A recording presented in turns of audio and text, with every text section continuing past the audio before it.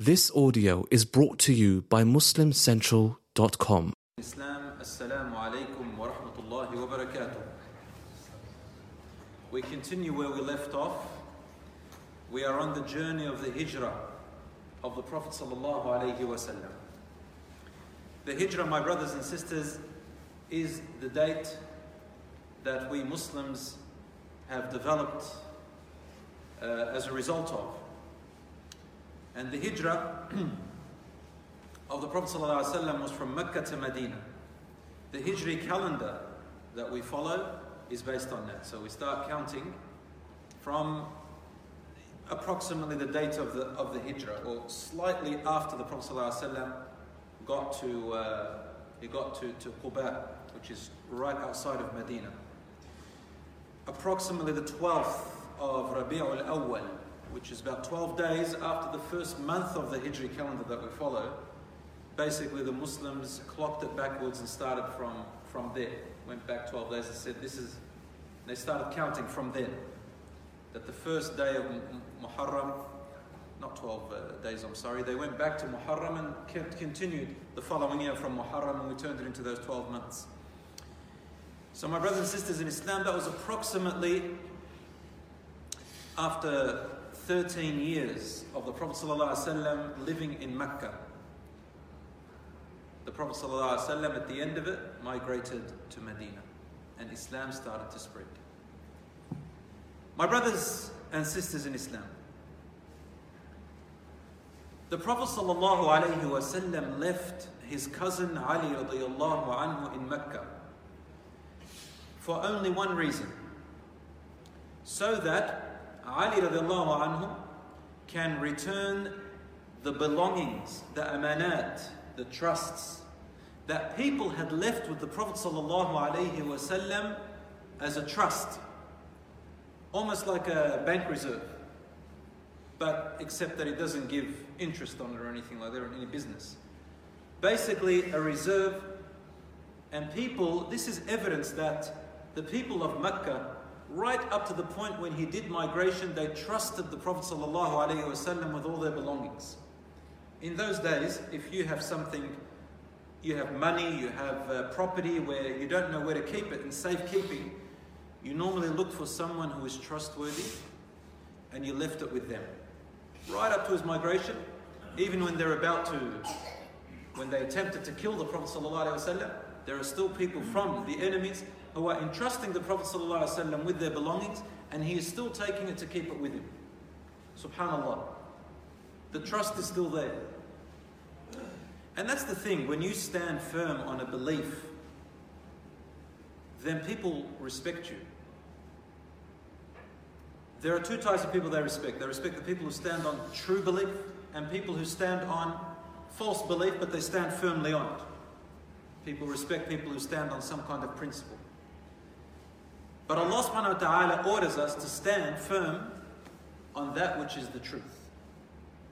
And the truth, my brothers and sisters in Islam, is the words of Allah, number one, the creator of the universe, once you believe in them. Otherwise, Ali radiallahu anhu would have migrated before the Prophet sallallahu alaihi wasallam. Because the Prophet, peace be upon him, wouldn't allow anybody to migrate after him. He has to be the last one. And yet ordered every single one of them to migrate. Ordered. At this point, I need to make a very clear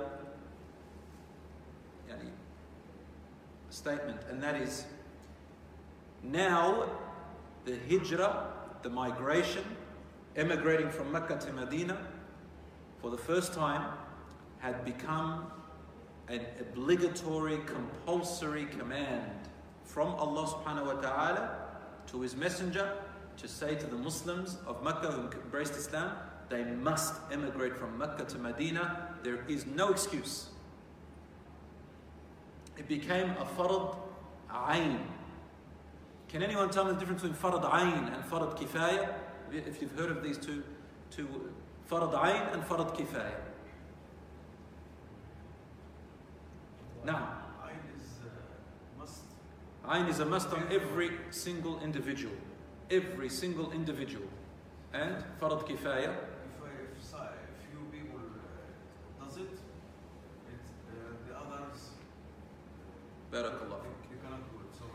So the Fard Kifaya is when it's compulsory upon members of the community to do it. If few members do it, then the rest are exempted. For example, a funeral prayer. If a few members of the community do a funeral prayer, then the rest of them are exempted. If you come, you get the ajr, you get the rewards. And your reward is amazing, it's great. And it's one of the rights of a Muslim against another Muslim. One of the 6 rights any Muslim has upon another Muslim, whether you know them or don't. One of them is to attend their funeral. And this is a Fard Kifaya. If members of the community do it, the rest of them are exempted. But if nobody in the community does it, all those who knew about it, who knew that nobody attended, and they could have attended, will be sinned.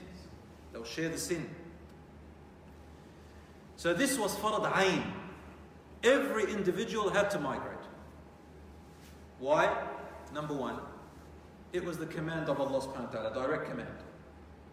And they cannot disobey Allah and His Messenger. Number 2, Makkah had become a place of persecution. They can no longer practice their religion there. If you are seen to pray, your family entraps you. They take you away from your family, they imprison you, they tie you up, they persecute you. The slaves were being tortured, sometimes till death. You cannot openly declare that you're a Muslim or even hint that you're a Muslim. So there's no freedom of deen anymore. No freedom of deen. And Allah subhanahu wa ta'ala had ordered in the Quran that there must be freedom of religion. Allah said in the Quran, in a controversial verse today, which people, it's not a controversial verse, but people use it to try and attack Muslims. Allah says, قَاتِلُوهُمْ وَقَاتِلُوهُمْ حَتَّى لَا تَكُونَ فِتْنَةً وَيَكُونُ الدِّينُ لِلَّهِ وَيَكُونَ الدِّينُ لِلَّهِ. Fight them until there is no more persecution. And religion is for God, is for Allah. The meaning of this verse is, in context, that the people of Mecca were persecuting the Muslims, not allowing them to freely practice their religion and say it in open. They had to do it in private, and if they were known, they were going to be killed. That's the fitna that Allah is talking about. قَاتِلُوهُمْ, fight them, means a mutual fight. And that verse came down later, when the Meccan enemies perpetrated the battle in the Battle of Badr. And we'll come to that inshallah in a couple of weeks. So Allah said to them, fight them, but for one reason. Until there is no more persecution. Nobody could argue with that. No one in this world today can argue that people who fight in order to establish freedom or to buy their freedom or to bring freedom to the people, that they have a right to. Nobody will argue with that. Today they call them freedom fighters. But Allah said that already in the Quran.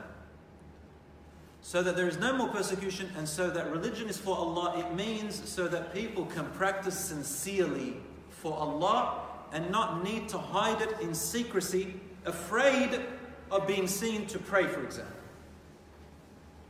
So Allah gave permission to fight back in order for freedom to happen.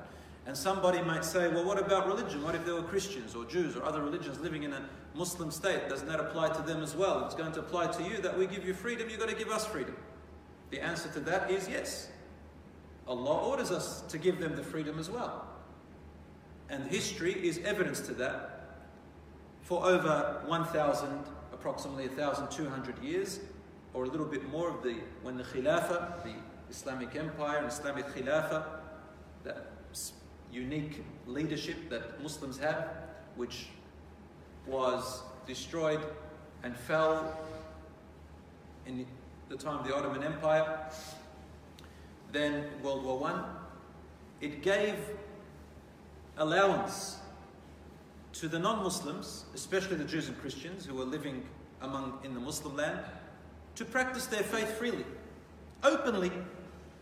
In fact, it is the only religion, the only Sharia in the world. I don't know of any Sharia who allows this, except Islam, to give them their own municipality, own area for the Christians, own area for the Jews. And ulama have also addressed other religions as well, being allowed based on this. Their own area that is governed by their own religion, inside Muslim land, inside, under the Islamic government, to have their own court system, to rule by their Bible or by their Torah, whatever religion they follow, for their people. And the Muslims will not interfere. In fact, anyone who interferes, the Islamic government penalizes them, punishes them, imprisons them, not allowed. And anyone who fights them because of their religion, the Islamic government takes up arms against these people. And that is one form of jihad, which the media and the people who try to attack Islam and people who are ignorant don't understand, don't know, or they deliberately don't say it, they don't address it. Because obviously those who want to ruin your reputation and make you look bad, they avoid the good stuff and they focus on the bad and then exacerbate it, blow it out of proportion if they want. So my brothers and sisters in Islam, persecution, they could not practice their deen, so Allah subhanahu wa ta'ala ordered them to migrate. A third reason to emigrate was that there was a clear alternative. What was that? Medina.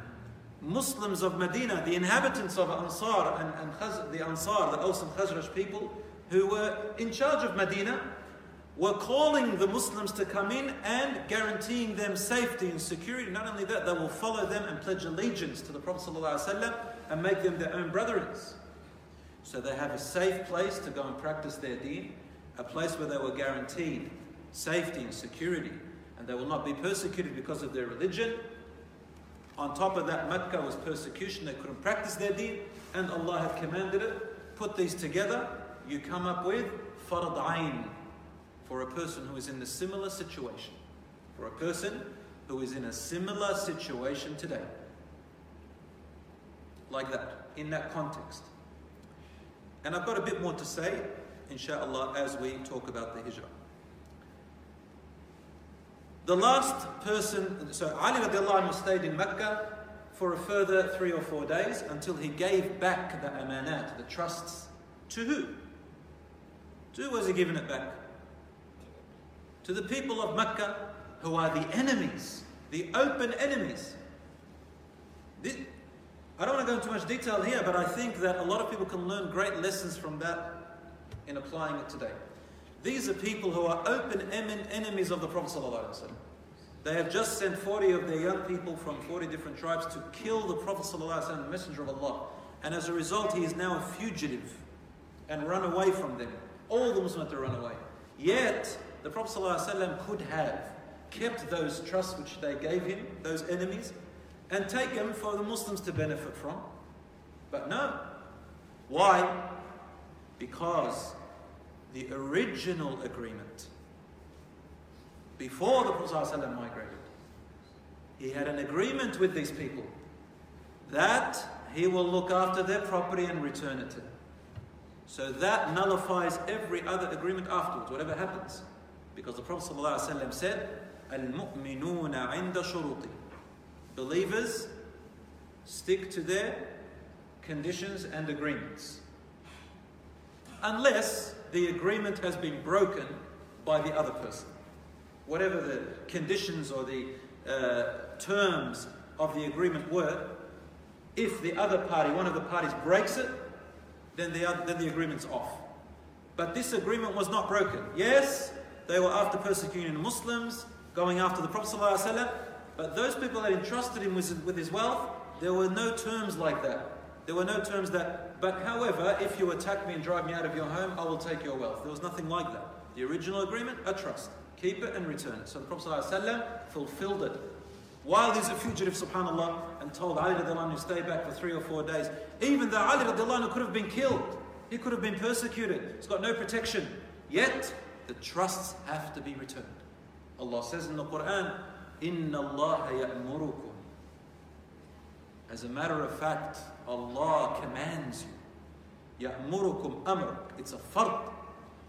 يَأْمُرُكُمْ أَن تُؤَدُّوا الْأَمَانَاتِ إِلَى أَهْلِهَا. Allah commands you to give back and fulfill the trusts to whomever they belong. He didn't say only to the Muslims. Anyone who has the right to that trust, you must fulfill it and give it to them. That's what Islam is based on, my brothers and sisters. Even at the times of persecution. Unless the terms of the agreement said otherwise. Everybody understand what I'm saying? طيب. Now, Ali radiallahu anhu then gives back the amanat and emigrates. Ali radiallahu anhu chooses the main highway. Remember what we said about the Prophet ﷺ and Abu Bakr? They went through the back way, so as not to get caught. But Ali radiallahu anhu didn't have a bounty on his head. He went on the highway, which meant that Ali radiallahu anhu was going to reach Quba maybe almost at the same time, a few hours later, or maybe a day later after the Prophet ﷺ. The Prophet ﷺ took the long route, so it took another few days, but Ali radiallahu anhu caught up with them. So they almost found each other at the same time, maybe half a day difference or a day in Quba. The last person that is reported, Ali radiallahu anhu is reported to have been the last person to emigrate. However, were there still Muslims left back? Yes. Remember we said they are the prisoners. Some of the slaves who had their masters there, they wouldn't let them go. They couldn't go. They couldn't find a way to emigrate. If they tried, but they were caught again. Some of them converted to Islam after the Prophet ﷺ migrated. What about them? Well, we're going to talk about them in a minute. As for the slaves and those who couldn't leave, Allah subhanahu wa ta'ala exempted them in the Quran. Allah subhanahu wa ta'ala did say, إلا المستضعفين من الرجال والنساء والولدان لا يستطيعون حيلة ولا يهتدون سبيلا. Except, he said, except the men, women and children who are indeed too feeble to be able to seek the means of escape and did not know where to go. Allah said, أولئك عسى الله أن يعفو عنهم وكان الله غفورا رحيما. Maybe Allah shall pardon these, for Allah is all pardoning, all forgiving. Allah said, maybe, asa. You see, the fard ayn is so strict that even those who could not get out, Allah subhanahu wa ta'ala, although He gave them the exemption, He still added the word maybe, so as people not to take it for granted. Although Allah subhanahu wa ta'ala, He guarantees. When Allah subhanahu wa ta'ala says in the Quran, asa, maybe, perhaps, in the hope that, it means that Allah subhanahu wa ta'ala will grant it to them. Allah says in the hope that He forgives you, for example. He will forgive you. Asa, maybe He'll forgive you. It means He will.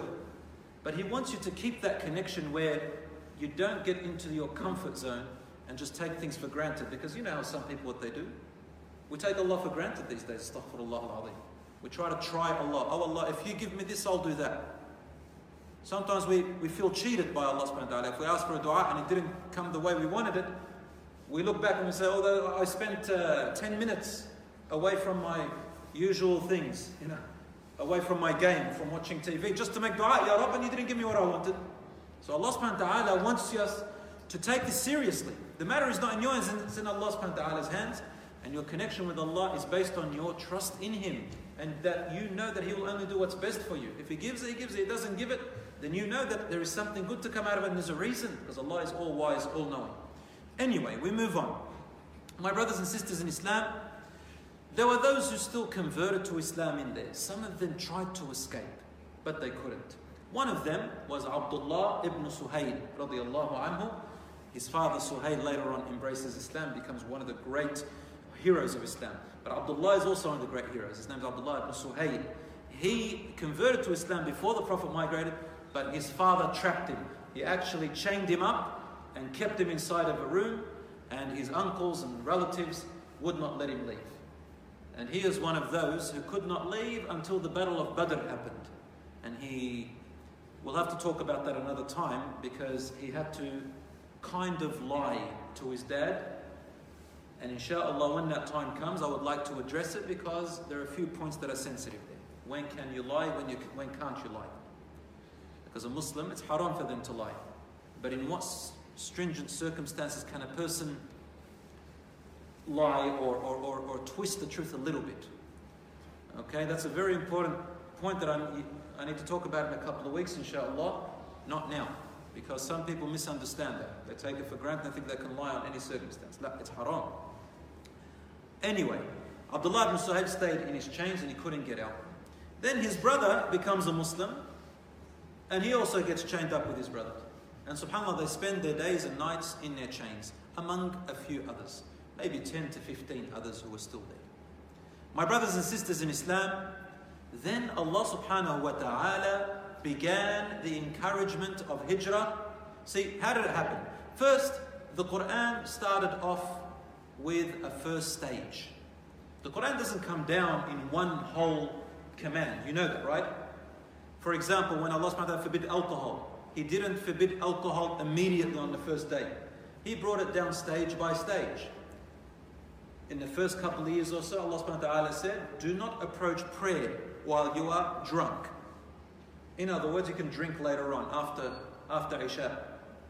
Hamza radiallahu anhu was one of those who loved his alcohol, and he was seen to be drunk at night and saying some silly things to horses in the night. They loved their alcohol. So they came out of Islam, but they didn't approach Salat while they were drunk. Then Allah subhanahu wa ta'ala brought down the verse, إِنَّمَا الْخَمْرُ وَالْمَيْسِرُ رِجْسٌ. Beware the alcohol, intoxicants, and gambling and so on, al-ansab wal-azlam, and gambling things and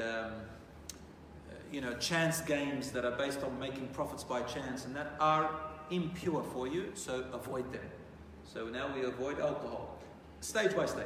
So the immigration was stage by stage as well. And that's how the Quran, that's how Islam comes to the people, my brothers and sisters. We need to learn something from that. Sometimes you find some young people coming out of a family.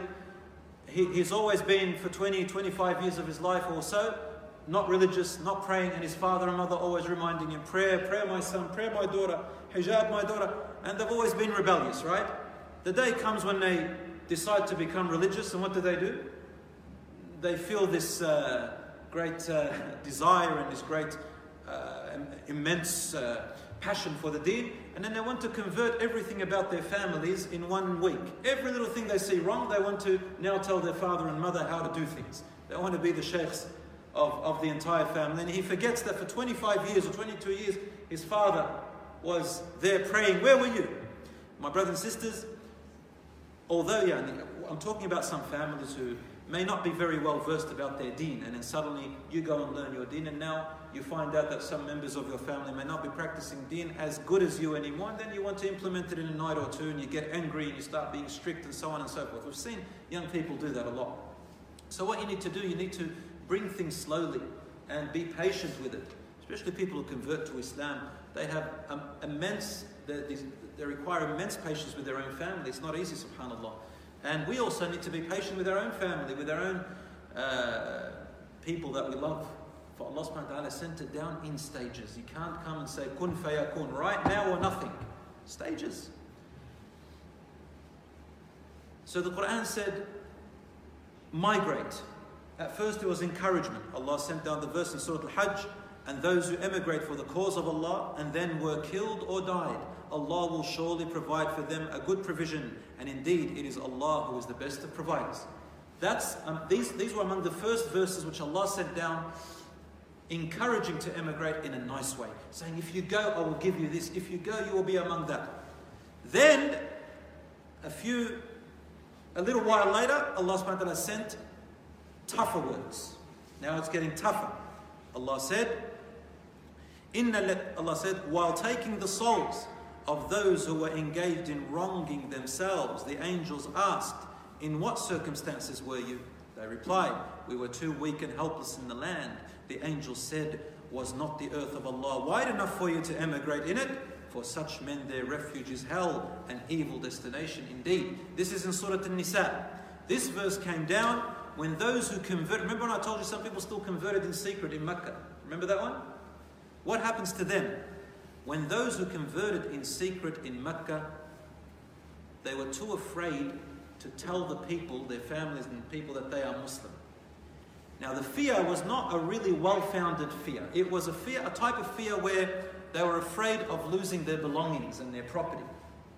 They could have emigrated like the rest, but they weren't courageous enough, and it led them to be so secretive when they had an opening to get out and join their brethren, they actually took part in the first battle of Badr with the enemies against the Prophet ﷺ in secret. And some of them were killed by the Muslims in that battle, and some of them escaped. Allah is talking about them. He's saying that on the Day of Judgment, Allah will raise them. And the angels will say to them, why were you on the enemy's side? What happened? And they will say, we were weak. And the angels will say to them, wasn't Allah's land wide enough for you to emigrate in it and seek a place where your strength is there and you can practice your religion in freedom, such as Medina? So the verses came down even tougher, because Allah subhanahu wa ta'ala really wants them to leave the place of persecution. Then another verse came down in Surah Al-Ankabut. Allah subhanahu wa ta'ala said, among people there are some who say, we believe in Allah. But then such a person is made to endure suffering in Allah's cause. He reckons the persecution he suffers at the hands of people as though it is a chastisement from Allah. But if victory comes from your Lord, the same person will say, we were with you. Does Allah not know whatever is in the hearts of people of the world? This verse is talking about a few of those Muslims who converted in Mecca and stayed in secret again. They used to say, we can't immigrate, our property, our land, our this, our that, right? And they say we are suffering. But Allah subhanahu wa ta'ala, He said, this type of suffering you were going through was not good enough. Right? It's not like the suffering that I'm talking about, where I exempt you. And when the Muslims, you found out they were given victory about something, you would come up and say, yeah, we won. See, we were there. We're part of you. Allah says you weren't part of them. You were not there. My brothers and sisters in Islam, these verses seem quite tough and harsh. And now, I would like to say something that's important for us to learn. If you just went by these verses alone, we would assume that we are in trouble now living in the West. Is that correct? We are living in Australia. These verses are quite troublesome for us, aren't they? It's as though they're telling us, what are you doing? Why didn't you go to Muslim land? Why didn't you get out of there? Isn't Allah subhanahu wa ta'ala's land very wide? Yeah, kind of, but not exactly. First of all, the situation in which these verses came down was different to the situation that we are in now. In some countries of the world today, yes, the situation is the same, or somewhat the same.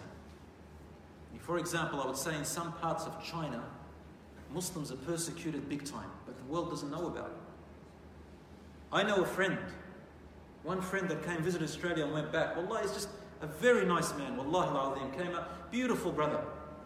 He was caught with a copy of the Quran in his house in China, and there had come out a law that no one's allowed to have a copy of the Quran. He had a little copy of the Quran. He was arrested and imprisoned. He's been in prison now for 2 years. The mosques, no one's allowed to attend them. We got reports of Muslims who are forced to eat pork and not fast Ramadan. If they are seen, they are arrested.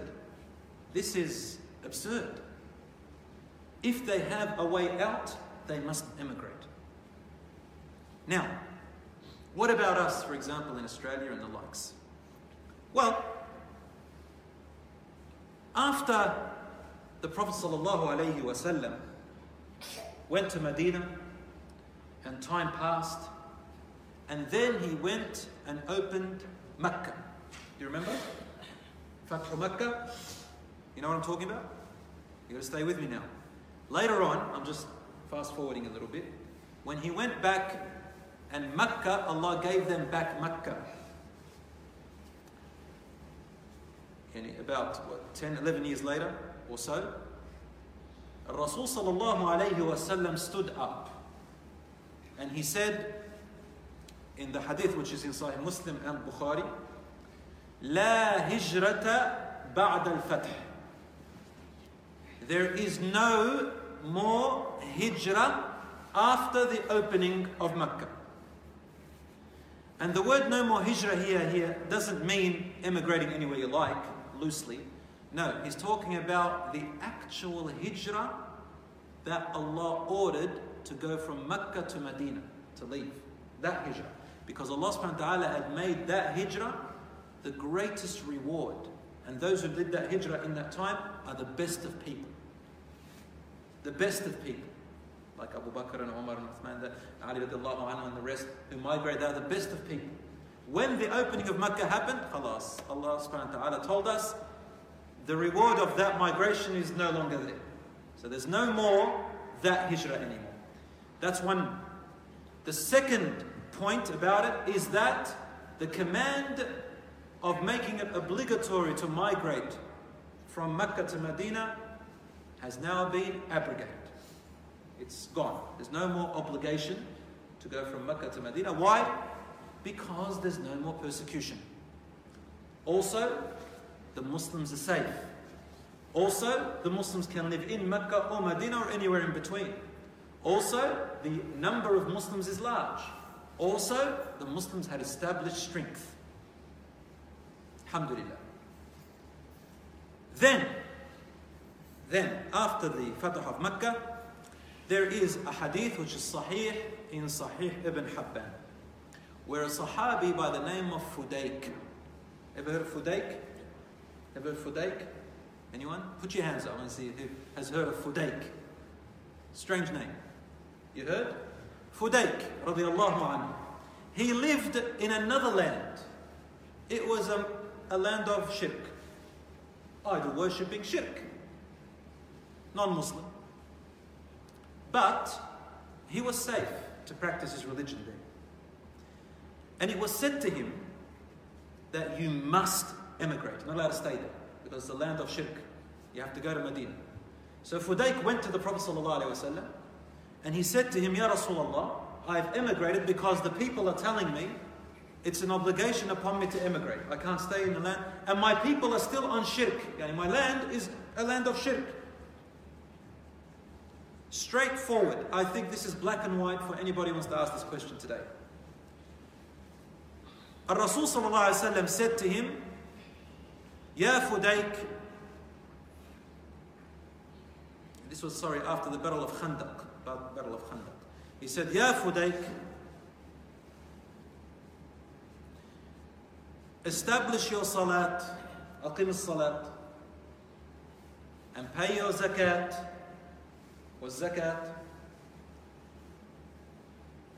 وأعرض عن الفواحش. Stay away from indecent acts, sins as much as you can, zina and sins, and live wherever you want. Live wherever you want. Go back to your people and live there if you like. And he went back and lived with his people.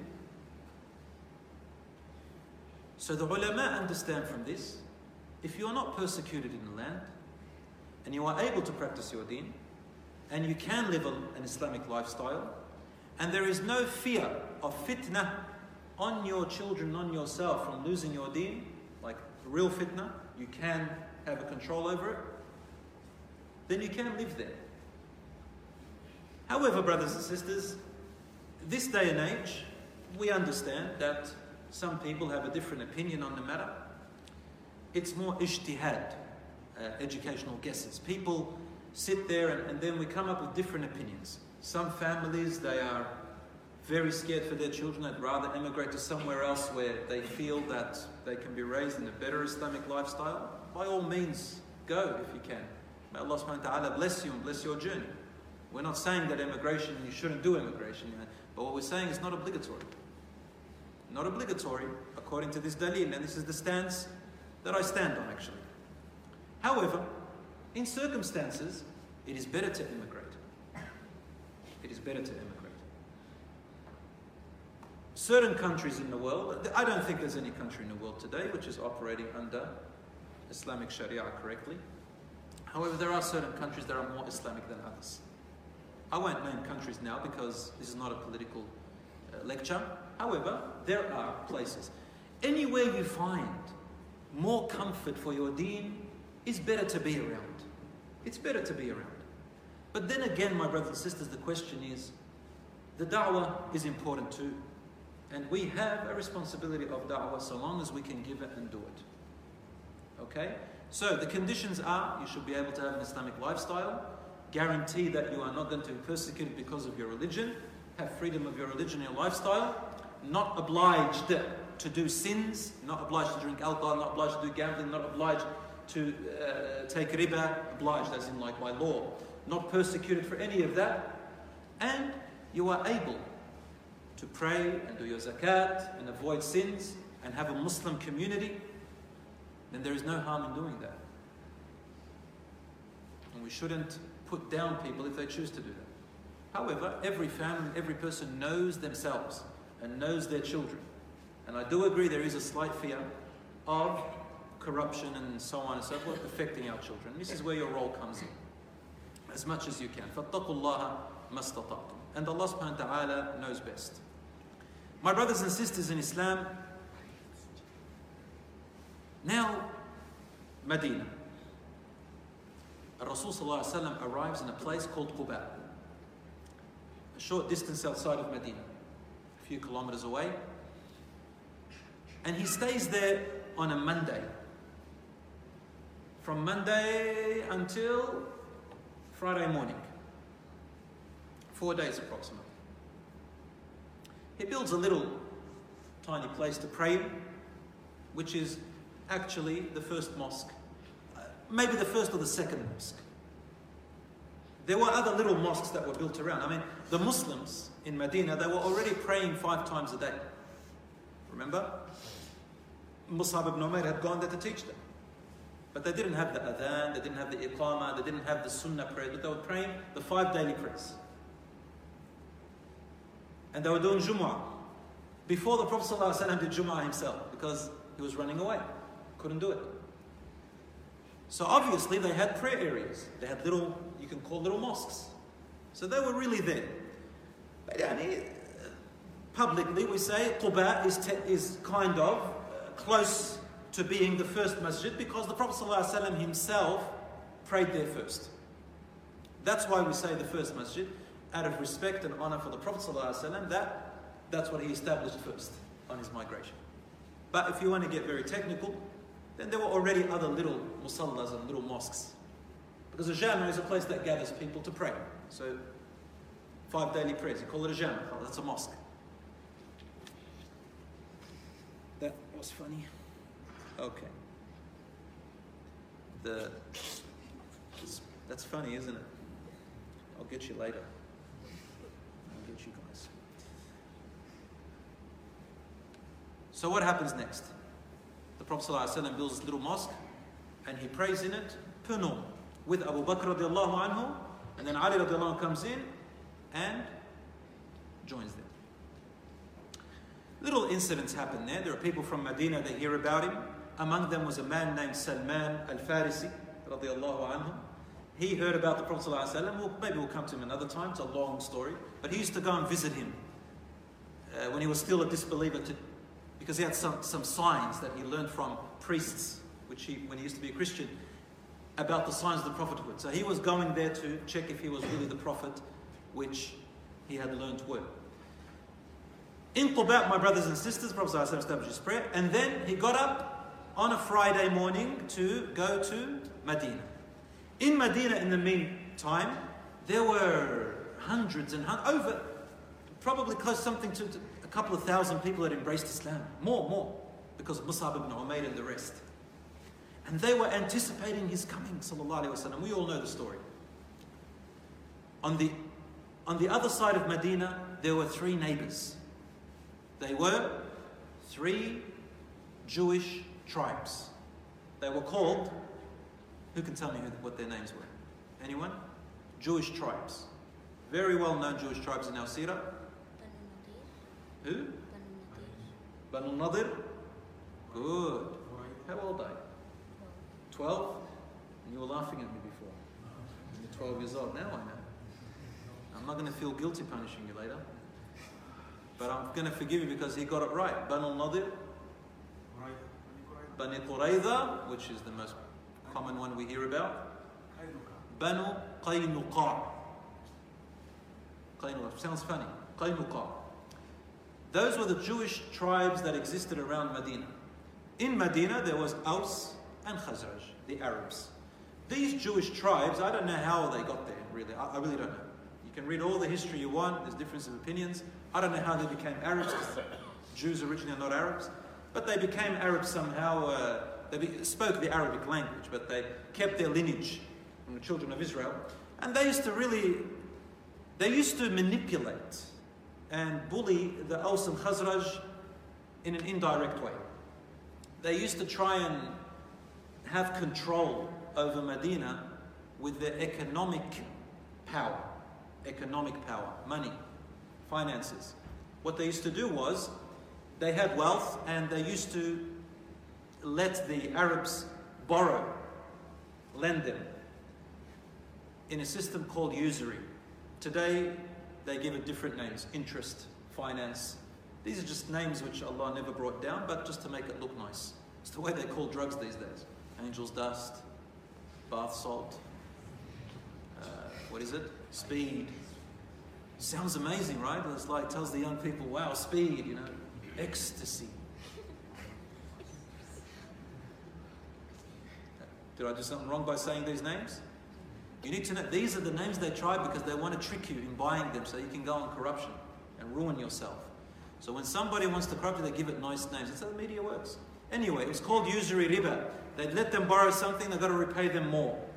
Not only that, they told them, you've got to leave a security bond. What was the bond? You've got to leave your wives, or your sisters, or your daughters with us. If they didn't accept, you've got to leave your sons with us. Otherwise, your property with us. It was oppression. And the Aus and Khazraj used to fight each other for a couple of centuries, right? And the Jews took advantage of that were around them, and they used to give them weaponry when they ran out, and give them resources, but they will charge them interest for it. Don't worry, you can pay it later. And they had control over them in this manner. Also, they benefited from the Aus and Khazraj continuing to fight, because the Jews are waiting for their prophet to come. When he ended up being among the Arabs, that was a shock to them. They didn't want to accept him. However, my brothers and sisters, guess what? When the Prophet ﷺ arrived in Medina, among the first things he did was establish a civil relationship between the Arabs, Ansar, Aus and Khazraj, and those three neighboring Jews. But he had to change some of the conditions and the rules so that they were both on the same playing ground. They were both equal in their rights. No one can oppress the other. So he abolished riba, usury, for example, and that infuriated them. There is no more control over that. He also established that if anybody attacks the Jewish neighbors, the Muslims take up arms to defend them, because now they are neighbors, and they had an agreement. But the Jews don't have to take up arms to protect the Muslims if an outside enemy attacks them. Fair deal. And they can trade with each other, they can visit each other, and they can marry. The Muslim men can marry Jewish women. Why not women marrying? There is a reason for that and a wisdom, because Allah subhanahu wa ta'ala has given the man the leadership role in a family, and the children are named after the lineage of the man biologically. So it was taken that if a Muslim woman married a Jewish man, then the children will take the lineage and bloodline of the Jewish families. And in those days especially, and in many parts of the world today, the man has the upper hand in property and in family and in leadership and in the last say.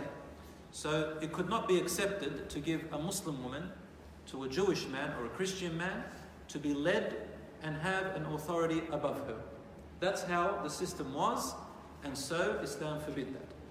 Now, Allah subhanahu wa ta'ala allowed also to eat from their food, from the food of the Jews and the Christians. It's called kosher, and that is called halal. When you see a halal sign, it's not what some of the politicians ignorantly say or deliberately say. Halal means what we are allowed to eat, and among the food that we are allowed to eat is food which is meat which has been slaughtered by Jews, Christians, or Muslims. And we don't even have to find out if they said Bismillah or not. We don't have to. The fact that we know a Jew or a Christian or a Muslim slaughtered the meat, Allah said in the Quran, أُحِلَّ لَكُمْ طَيِّبَاتٌ. Their food is halal for you. So I think it's important for people to know and to emphasize, especially here living in Australia, to emphasize to the people who don't understand Islam that, in fact, Islam came to establish good relationships with people, especially with people of other religions. It's a must. And if we're allowed to marry from them, we're allowed to, and then they inherit from us. So if you marry a Jewish woman, she inherits you. You're allowed to eat from their food. Trade, take up arms to defend them, but they don't have to take arms to defend you.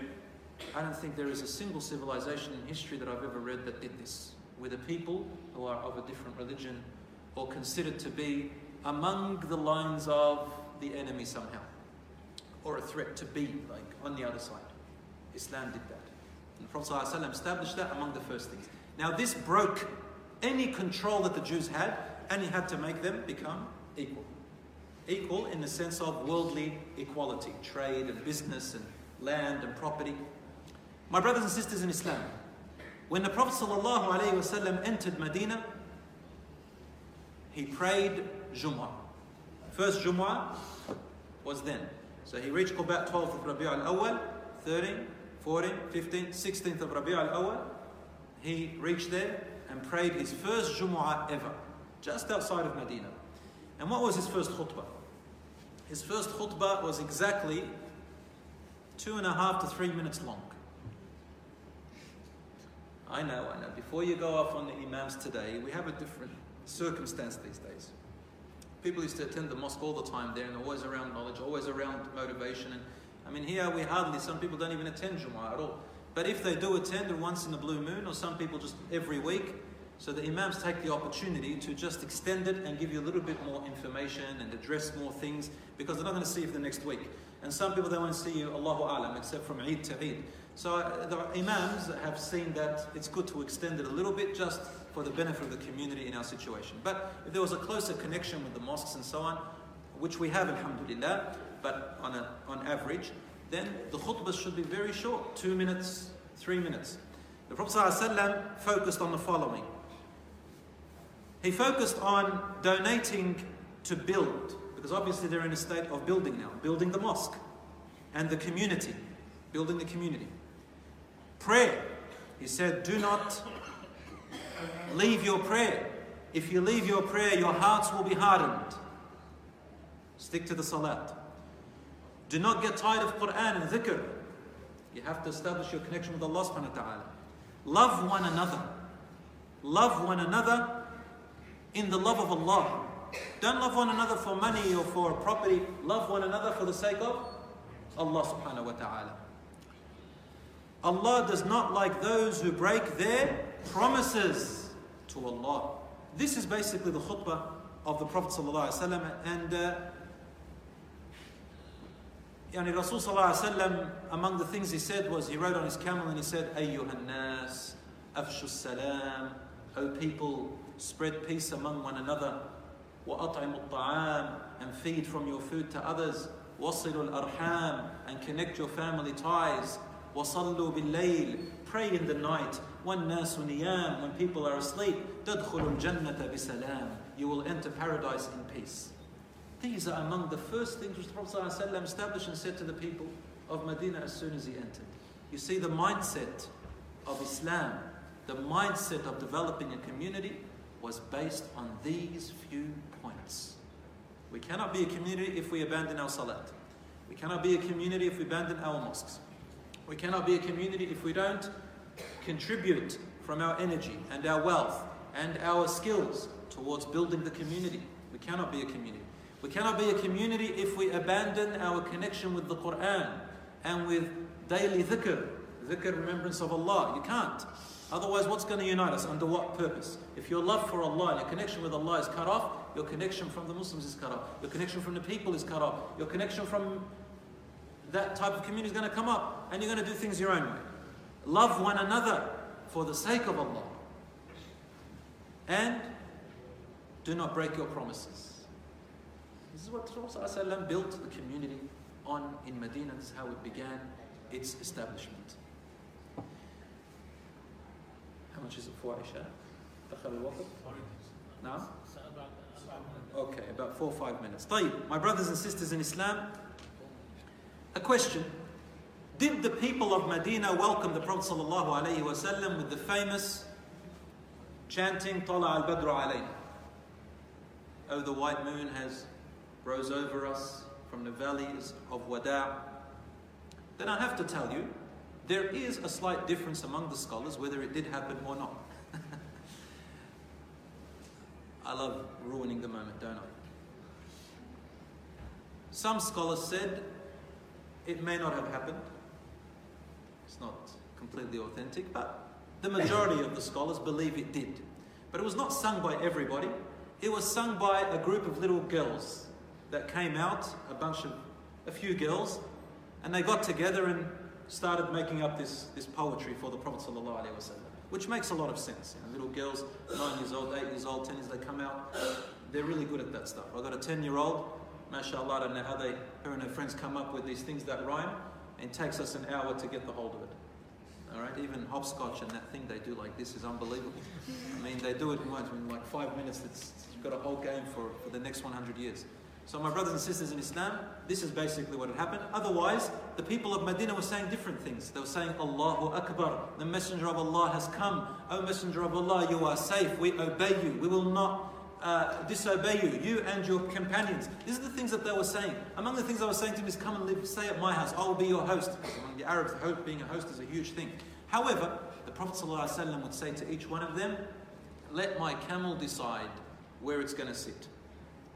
His camel, he had a camel, who knows its name? Qaswa, aywa Qaswa. Let Qaswa figure wherever she sits, that's where my home and the masjid will be built. And it sat in a particular place where now it's where we know Masjid al-Nabawi. And right there, by the time his house was built and the masjid was built, he stayed coincidentally with whoever was closest to the house, and he was Abu Ayyub al-Ansari. His name is Abu Ayyub al-Ansari. He was not very comfortable financially. And he had a 2-story house, but don't think 2-story like some mansion. 2-story, and if water seeped from the top or spilt, if you leave it long enough, a couple of days, it might get through. So he wasn't very well off. However, it was the greatest honor for him to host the Messenger of Allah ﷺ and Abu Bakr radiallahu anhu. And the Prophet ﷺ said to him, let me stay at the bottom because you've got a family, it's easier for me to go in and out. So he made it very easy for him. And at the same time, this teaches us that a guest should make things easy on their host.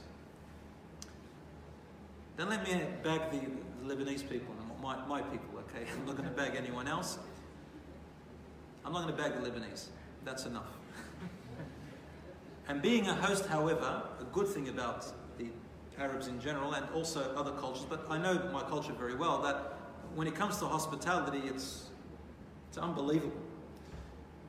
Right? I have been to other cultures as well, and they are unbelievable. However, when I moved with the Fijians and Pakistanis and that, I just can't sleep the night because the burning sensation from the chili and stuff kills. But alhamdulillah, now I'm used to it, brother. I'm used to it. They got me used to it by force, mashallah. So everybody, Muslims are generally hospitable, and we are encouraged to be hospitable. There's a beautiful hadith, I'll finish it with this, about hospitality and the guest. That Sahih hadith that the Prophet ﷺ, he heard about a woman, a man or a woman who was complaining that too many guests come in and out. So the Prophet ﷺ went there, and they were hospitable to him.